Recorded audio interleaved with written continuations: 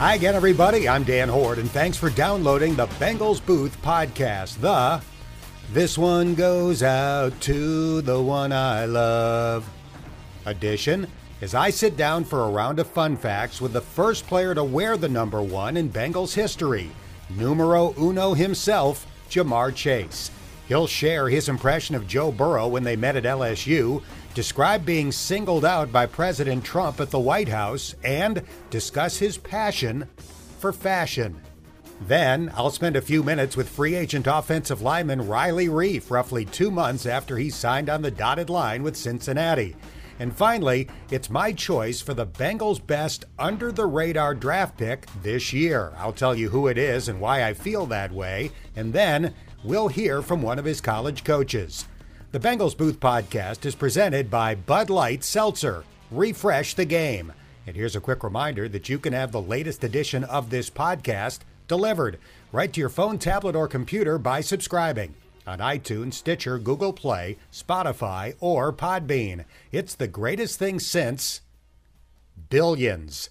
From time to time on this podcast, my greatest thing since is something that I'm watching on TV. And more often than not, it's a show that's several years old that I'm finally getting around to watching on demand. That's the case with the show Billions, that premiered on Showtime in 2016 and has had 5 complete seasons so far. I've watched the first 2, and overall, I'd give it a B+. But having said that, the next to last episode of season 2 is one of the best hours of TV I've ever seen. The name of the episode is Golden Frog Time, but I'm going to call it the Ice Juice episode. It was so good that I wanted to immediately go back and watch it again. So if you're looking for something to watch, I can't vouch for all 5 seasons of Billions, but the next to last episode of season 2 is so good that I will strongly recommend at least watching up to that point. Now, let's get to football. Before we get to fun facts with Ja'Marr Chase, here are a few thoughts on the Bengals' schedule that came out on Wednesday night. We already knew that it was going to be tough. If you go by last year's records, the Bengals have the 6th toughest schedule in the NFL. 9 of their 17 games are against playoff teams from last year. 8 of the 17, nearly half, are against teams that won 11 or more games. Most of those games are the result of being in the AFC North, since the Steelers, Ravens, and Browns all won at least 11 last year. Only 4 of the Bengals' 17 games are against teams that won 5 or fewer games last year: the Jags, Jets, Lions, and Broncos. We already knew who they were going to play and where they were going to play them. On Wednesday night, we learned when. A couple of things stood out to me.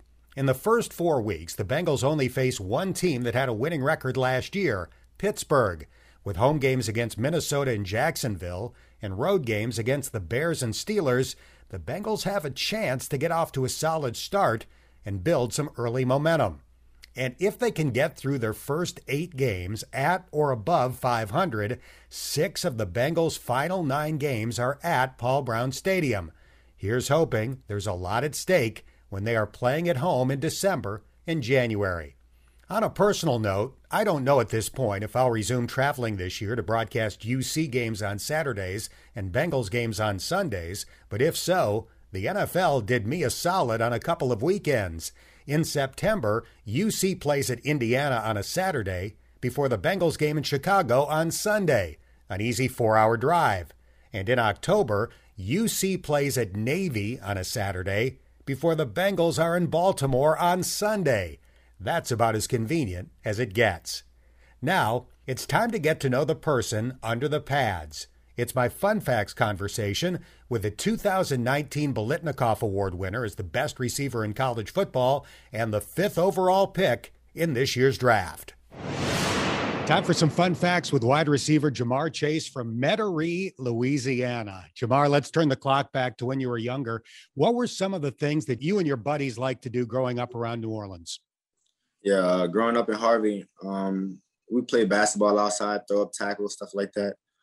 Ate snowballs for the most part. For the most part, we was always doing some type of sports activity outside in the grass or in the street.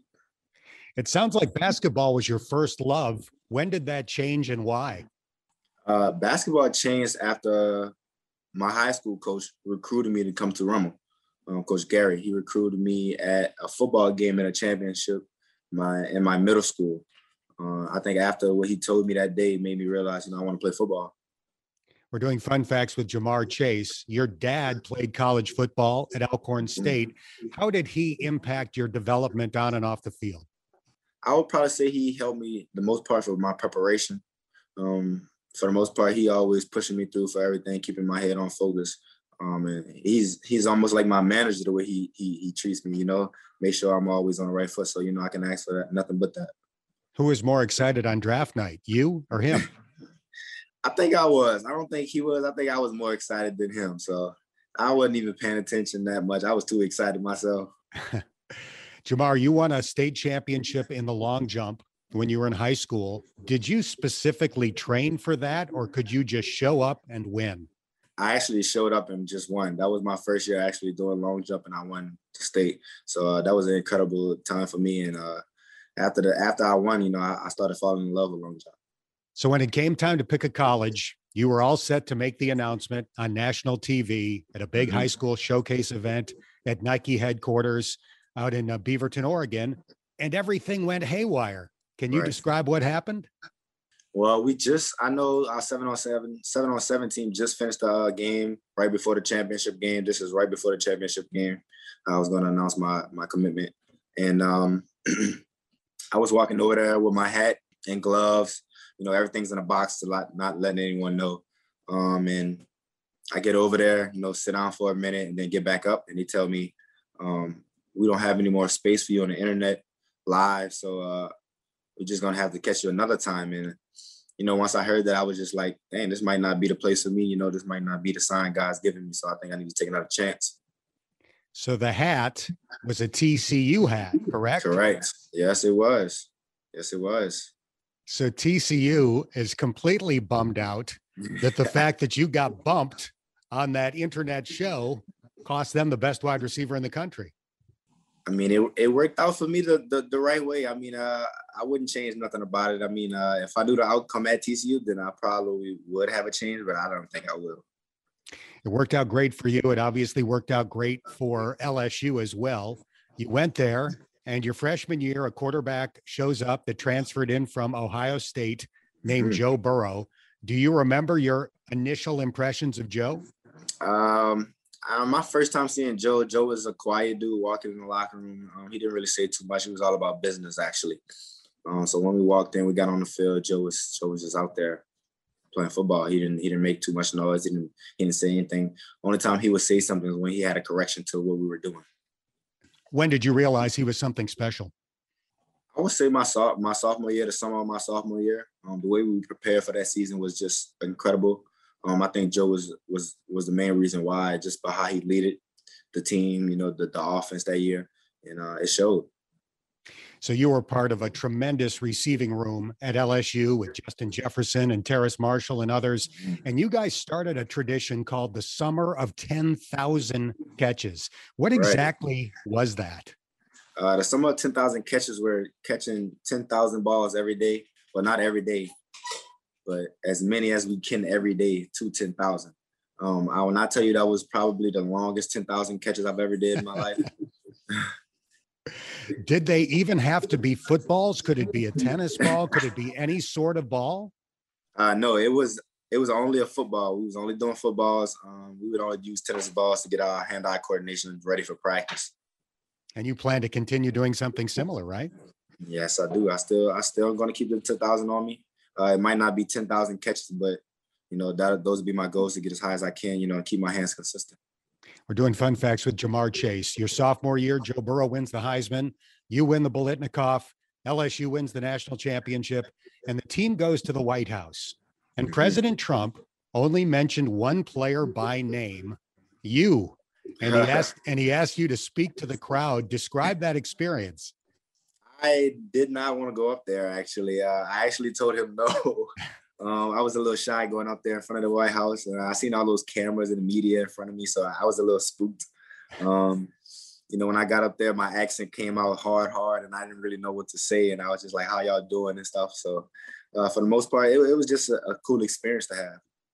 Before the draft this year, there was a debate among Bengals fans about whether the team should take you or Oregon offensive lineman Penei Sewell. And there was kind of a joking civil war between Team Chase and Team Sewell. Did you see or hear about that? I think I seen one of them, the Team A and Team B. I definitely seen that. I seen that yesterday, actually.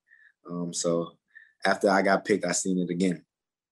I don't think anybody is complaining. Even the people that thought that Penei Sewell would have been a great pick are delighted that you are going to be a Cincinnati Bengal. You are looking sharp on draft night.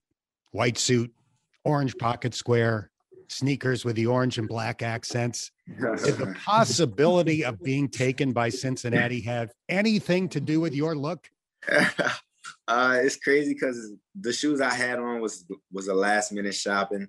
It just so happened to come with that orange on it, orange and black tip on it, and my pocket square is just a last minute call too. So everything was a real last minute. My shoes that I wanted to wear didn't come in, so I was fine with it. I like how I looked and I went with it. Are you into fashion in general and sneakers in particular? I am actually. Today I have on a Jet Life jumpsuit from New Orleans and some Dior. So I try to dress as stylish as I can and comfortable as I can. Are you excited that the NFL has changed the rules and will now allow wide receivers to wear single-digit numbers? Of course, I have a chance to get back and win in the NFL. Keep that confidence, keep my mind going right, and finding my passion again. And taking off with this community. I think it'll be fun. Were you going to wear 7 had you played for LSU last year? Were you going to switch to 7? Yes, correct. I was going to wear 7 at LSU my last year. Yes. And that's like a number of honor at LSU. Is that why you would have done that for the 1 year? Yes, sir. That is a number of honor. That's a big number at LSU. It shows tradition, pride, and just the love of the game. I think me wearing 7 would have been a big help, for LSU and myself also. I just want to leave another legacy and another number at LSU. On draft night, I asked you about the Bengals' legacy of great wide receivers, including A.J. Green and Chad Johnson. And you said, I'm going to break every record they've got. Yep. That's a bold statement. Do you admire athletes who can talk the talk and then back it up? Of course. If you can talk it, that's the point of you having a mouth, right? God gave you it for a reason, so we need to use it. And as long as I prove it to myself, that's all I got to do.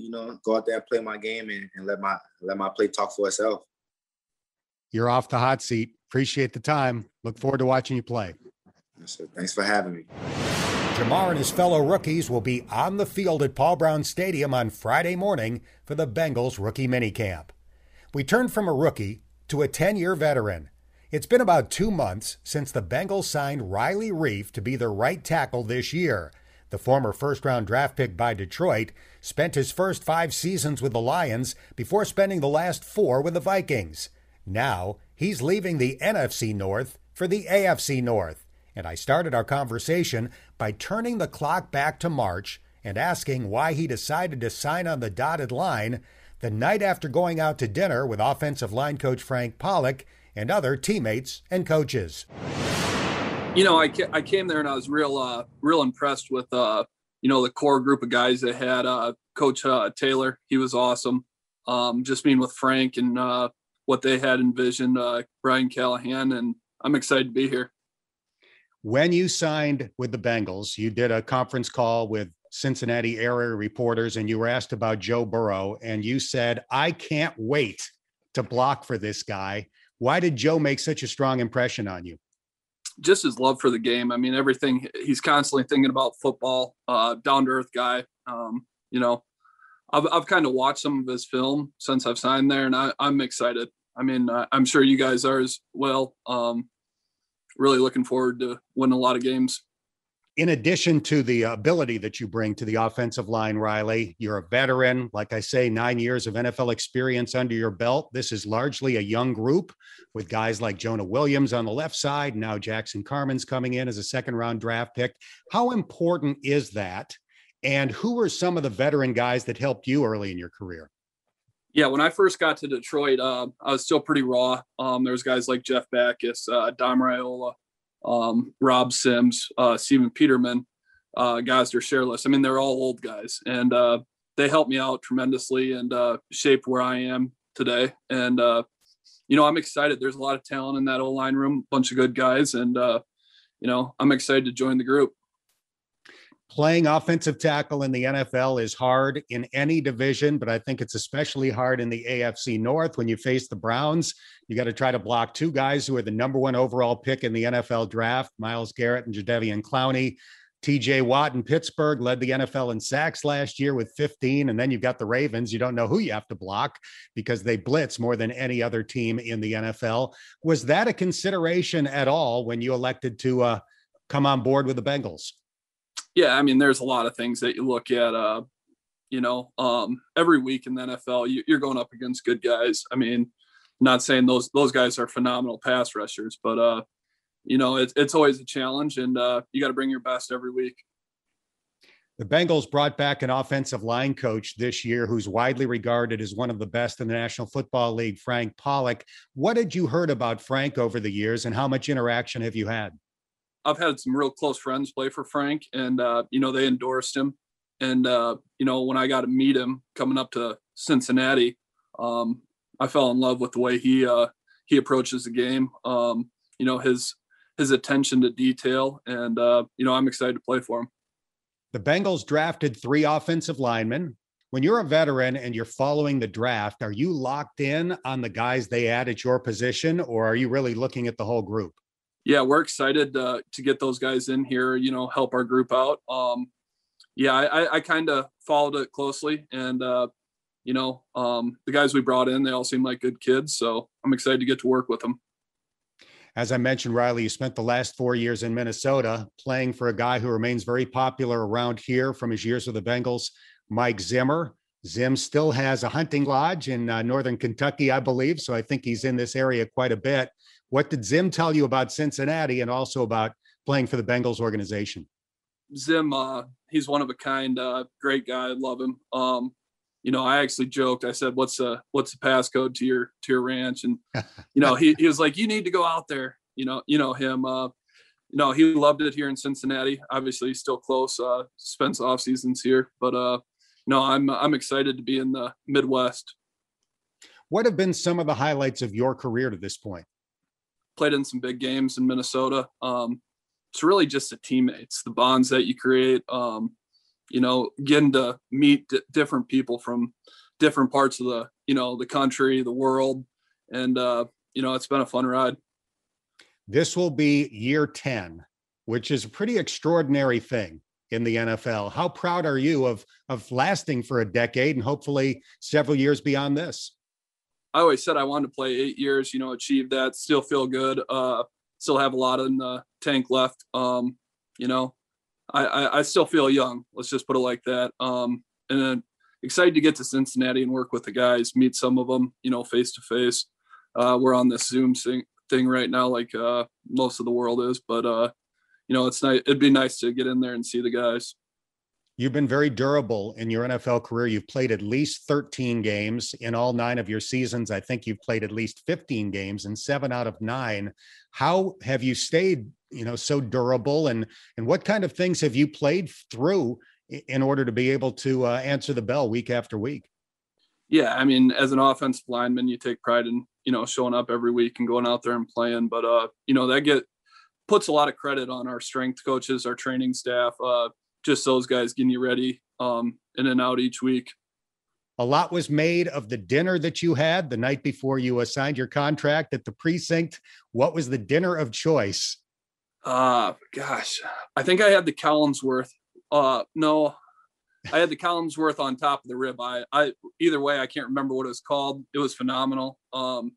Ruby does a great job there, and I had a great time.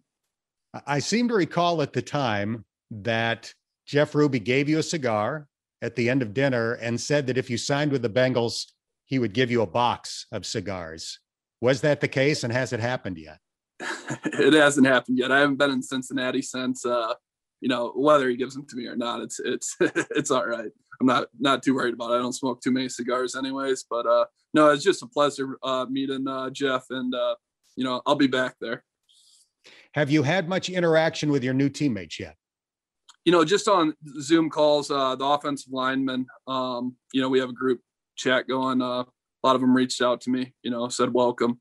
And I just want to get in the building and meet the guys. I met most of the coaches, but I want to meet some of the guys and get to work. This franchise boasts arguably the greatest person to ever play your position, Anthony Munoz. Have you interacted with Anthony at all over the years? No, I haven't. I've never met him. You hear a lot about him, just what he accomplished on the field and the type of person he is. It's an honor to play, to play for the Bengals. They have had a lot of good guys, and I'm just excited to get there. When you reach this stage in your career, you don't go to a new team unless you feel like you've got a chance to win. What about your interaction with the coaching staff and some of your new teammates led you to believe that this is a team on the rise? That just their will, their hunger to win, scheme. It seems like they got the right scheme, the right fit. They know what they want. But we got to put in the work. I mean, that's all it comes down to. Talk's cheap this time of year. Get to work and see where the chips fall. What do you have planned between now and when you really have to get after it in training camp? Anything fun? No, not really. Just kind of hang out, work out. I own a ranch around here, so there's always something to keep me busy, whether it's fence or trees or whatever. So I stay busy. Maybe get a little fishing in. The walleyes are biting around here right now, so maybe I'll sneak out one day and get some in. Riley and Trey Waynes will face their former Minnesota Vikings teammates in Week 1. The Bengals Booth Podcast is presented by Bud Light Seltzer. It's light and refreshing with a hint of fruit flavor. Since the draft, I've been asked a bunch of questions about the Bengals picks, including, who is your favorite under-the-radar selection? My choice is fourth-round pick Cam Sample, the defensive lineman out of Tulane. Let's face it, Tulane does not get a ton of respect in college football, but as the radio voice of the UC Bearcats, I've seen how many outstanding players there are in the American Athletic Conference, and Sample led the league with 42 quarterback pressures in 11 games last year. Then he went to the Senior Bowl and earned the top defensive lineman award on his team. Last week on this podcast, I was joined by the great Greg Cosell from NFL Films, and he sent me his scouting report on Sample. Greg wrote that Cam has a relentless and methodical explosiveness to his game, powerful and heavy hands with constant leg drive. He added that Sample was a fun player to watch with his high-level competitiveness and intensity and his relentless speed and velocity as a pass rusher. For more on Cam Sample, I recently caught up with his defensive line coach at Tulane, Byron Dawson. Coach, what are the Bengals getting in Cam Sample? Going to get a humble, relentless, hard-working, high-character football player. He led the American Athletic Conference in pressures last year. The Bengals have struggled with their pass rush in recent seasons. How do you think he projects as an NFL pass rusher? The biggest thing that I'll tell you about Cam Sample is he's versatile. And so he's not just a situational player, he's an all-situational player. So he's a guy that's going to help you on first down, but he's also going to do a great job on third and long. So, just looking at the way he plays, he can play the one technique, the shade. He can play around the center area. He can move out to the three. He can play a 9 technique and rush from the edge, and he can also drop into coverage. So I think that versatility and that great effort that you're going to get down after down, and that's the reason why he was able to lead our conference in pressures and do a great job just harassing the quarterback. He went to the Senior Bowl and was named the top defensive lineman on the American squad.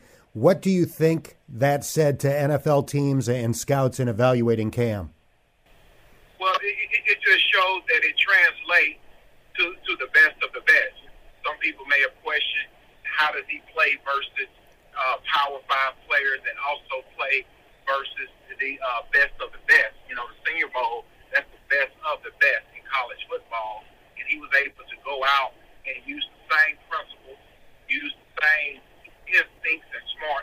that he used to have success in our conference, and he had that same success versus those great players at the Senior Bowl. So we're really just proud of him and how he's represented Tulane University. What's Cam like as a teammate and as a leader? You know, come early, stay late, high character young man. He comes from a great family, great upbringing, very coachable. You know, he listens. You know, he's very detailed. He's a film rat. He's the type of guy that'll come in and break down the opponent. And like I say, he's got great football savvy and plays with great football instinct. He can really feel the blockers and respond to different sets and project what type of play he's going to get pre-snap. I can hear in your voice how happy you are for him, and I get the sense it's not just because he's a Tulane football player. Why are you so excited for Cam Sample? Because good things need to happen to good people. And so whenever you have somebody that do things the right way, come early, stay late, yes, sir, may I please, just old school values, make good grades, very respectful. You know, he's the type of guy that you want your daughter to marry. So when those guys win, you know, we like to think sometimes that nice guys finish last. But in this case, nice guy finished first. So I'm just excited about Cam Sample and him going to the Bengals. The type of guy you want your daughter to marry, I think, is the highest praise a person can give out. Exactly. He deserves that for sure. That's going to do it for this episode of the Bengals Booth Podcast, brought to you by Bud Light Seltzer. Refresh the game. If you haven't done so already, please subscribe. And if you have a minute, give it a rating or share a comment. That helps more Bengals fans find this podcast. I'm Dan Hoard, and thanks for listening to the Bengals Booth Podcast.